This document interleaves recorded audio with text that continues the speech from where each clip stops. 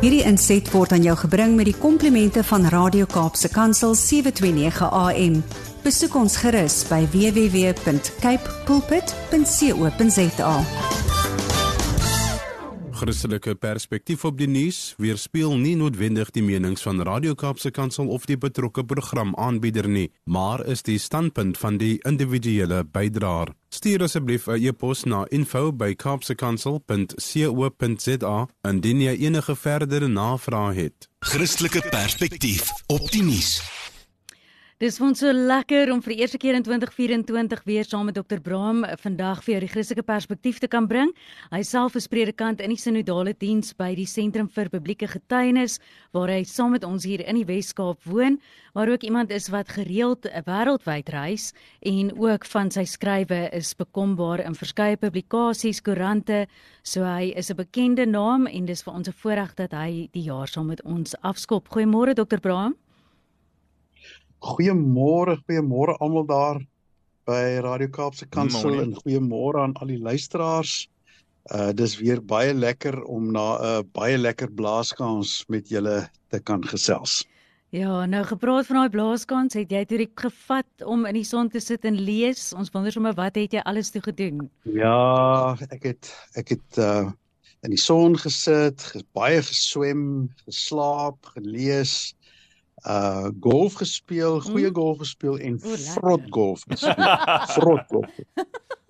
So, ja, kyk, Billy Cooper het mos 'n boek geskryf, 295 golf lessons. Gary Player het een geskryf, 395 golf lessons. En Arnold Palmer het een geskryf, 495 golf lessons. Maar ek dink nie daar's 'n boek met 1000 golf lessons wat vir my gehelp het nie. So, maar in elk geval, ons geniet dit nog steeds. Ja. Maar ons is baie dankbaar. Ons, ek en Brad het ook vir mekaar gesê, dit was lekker om vir so bietjie net 'n breek te kon vat van alles wat in die wêreld aangaan, maar dit is ook onrealisties op die langtermyn en ons moet gesels oor wat alles in die nuus gebeur. Ja, en vandag is 'n groot dag. Die groot hofsaak in Nederland begin tussen Suid-Afrika en Israel. Wat baie belangstelling losmaak en ek weet eintlik nie waar om te begin en wat om te sê nie, behalwe net ek het vanoggend nog weer gekyk na sommer net sekere beriggewing, sosiale media gelees. Ek dink die belangrike perspektief wat ek vir ons luisteraars wil gee is hierdie konflik het nie begin met die inval van Hamas in Israel. Laat ek dit dadelik sê, ek veroordeel daai inval ten sterkste. Maar hierdie konflik is eintlik 3000 jaar oud. Omtrent elke groot moondheid en mag op die planeet die laaste 3000 jaar het Jerusalem een of ander tyd beset.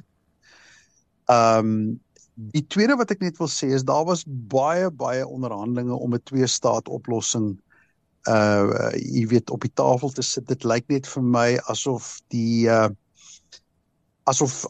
Palestynë dit elke keer van die hand gewys het. En nou, hier kom ek by die moeilike ding.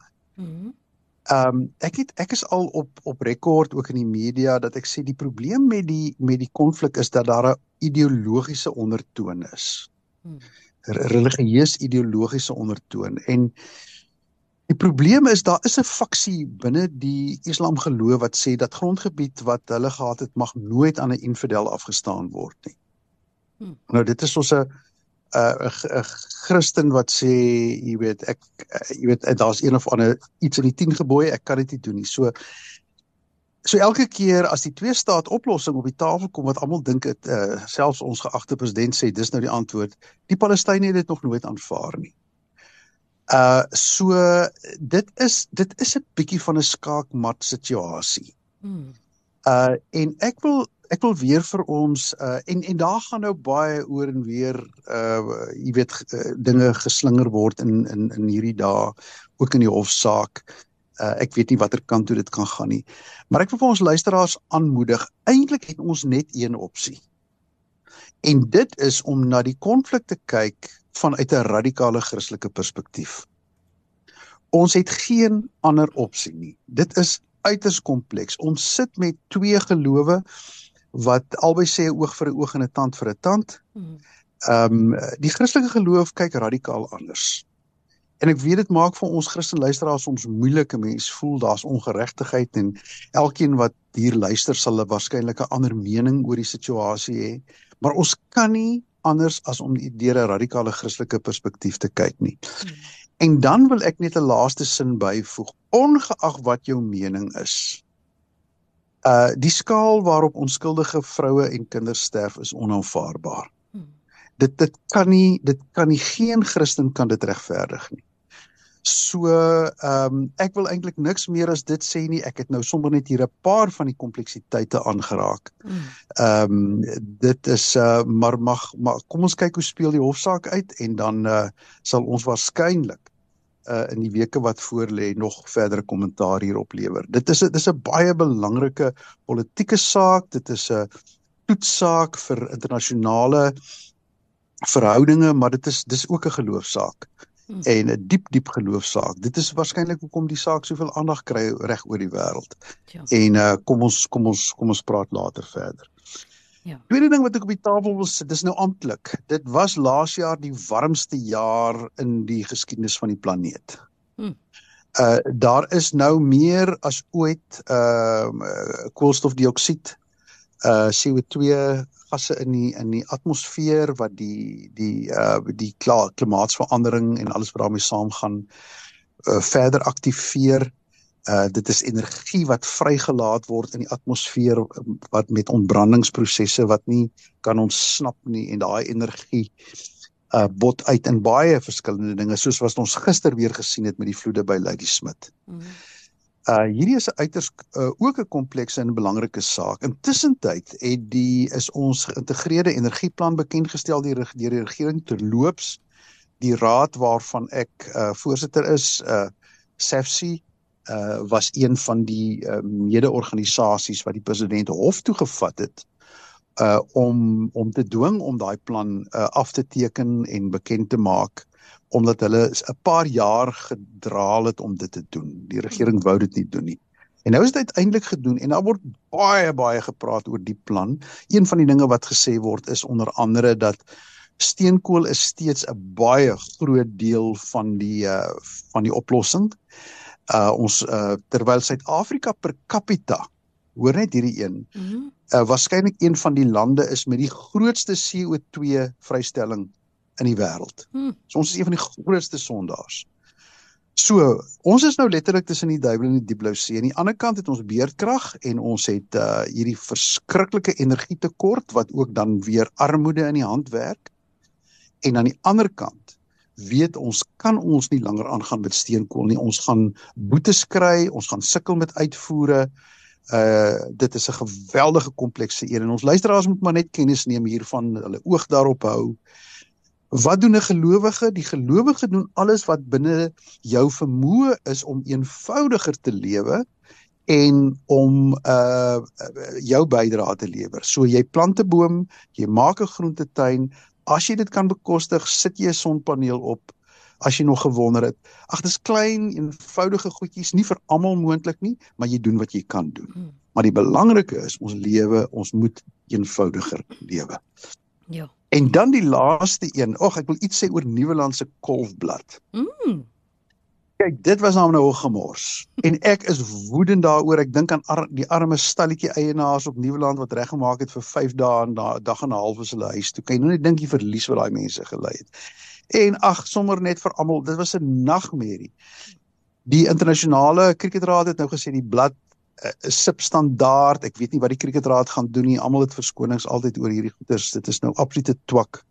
Ergens laat iemand die bal val. Dit is nou nie eers meer 'n kwessie daaroor nie. Maar nou die punt wat ek wil maak is, albei die kapteins het na die blad gekyk. En vir albei het dit op die oppervlak gelyk asof dit 'n goeie blad is om op te kolf. Hulle wil eers te kolf. En het ook gesê as hulle die lood gewen het, hulle eers gekolf. Dan het hulle die toets verloor. Dit is darm 'n les in 'n storie van die lewe nie waar nie. Dit wat jy op die oppervlak kan alles goed lyk, maar onder die oppervlak is dit chaos en die gevolg van jare se verwaarlosing, nie behoorlike instandhouding nie en alles wat daarmee saamgaan. So jy kan vanoggend uitstap by die huis uit, jy kan jou make-up aansit, jy kan goed lyk, jy kan 'n glimlaggie opsit, maar die groot vraag wat ons as gelowiges vir onsself moet vra, is nie hoe lyk ons op die oppervlak nie, maar hoe lyk ons onder die oppervlak. Want wanneer dit onder die oppervlak de mekaar is, sal dit op die oppervlak een of ander tyd chaos veroorsaak in jou lewe en die mense om jou se lewe. Mag ons eerlik met mekaar wees, kyk jouself in die spieël, onthou die Here is altyd daar om reg te maak, oor te bou, sodat daar 'n wonderlike wedstryd deur jou en om jou gespeel kan word. En dis my nuwejaarswens vir ons luisteraars. Mag julle regtig 'n wonderlike wedstryd verjaar speel, omdat die instandhouding reg is, alles in plek is, nie net op die oppervlak nie, maar ook onder die oppervlak. Dis Dr. Braam, Hanekom, baie dankie dat ons die jaar saam met jou kan begin. Ons sien ook uit daarna om saam met jou te groei gedurende hierdie jaar en baie sterkte ook vir alles wat jy beplan en mag die Here se seën net oor jou wees hierdie jaar. Baie dankie. Mooi dag vir julle. Hierdie inset was aan jou gebring met die komplimente van Radio Kaapse Kansel 729 AM. Besoek ons gerus by www.cape pulpit.co.za.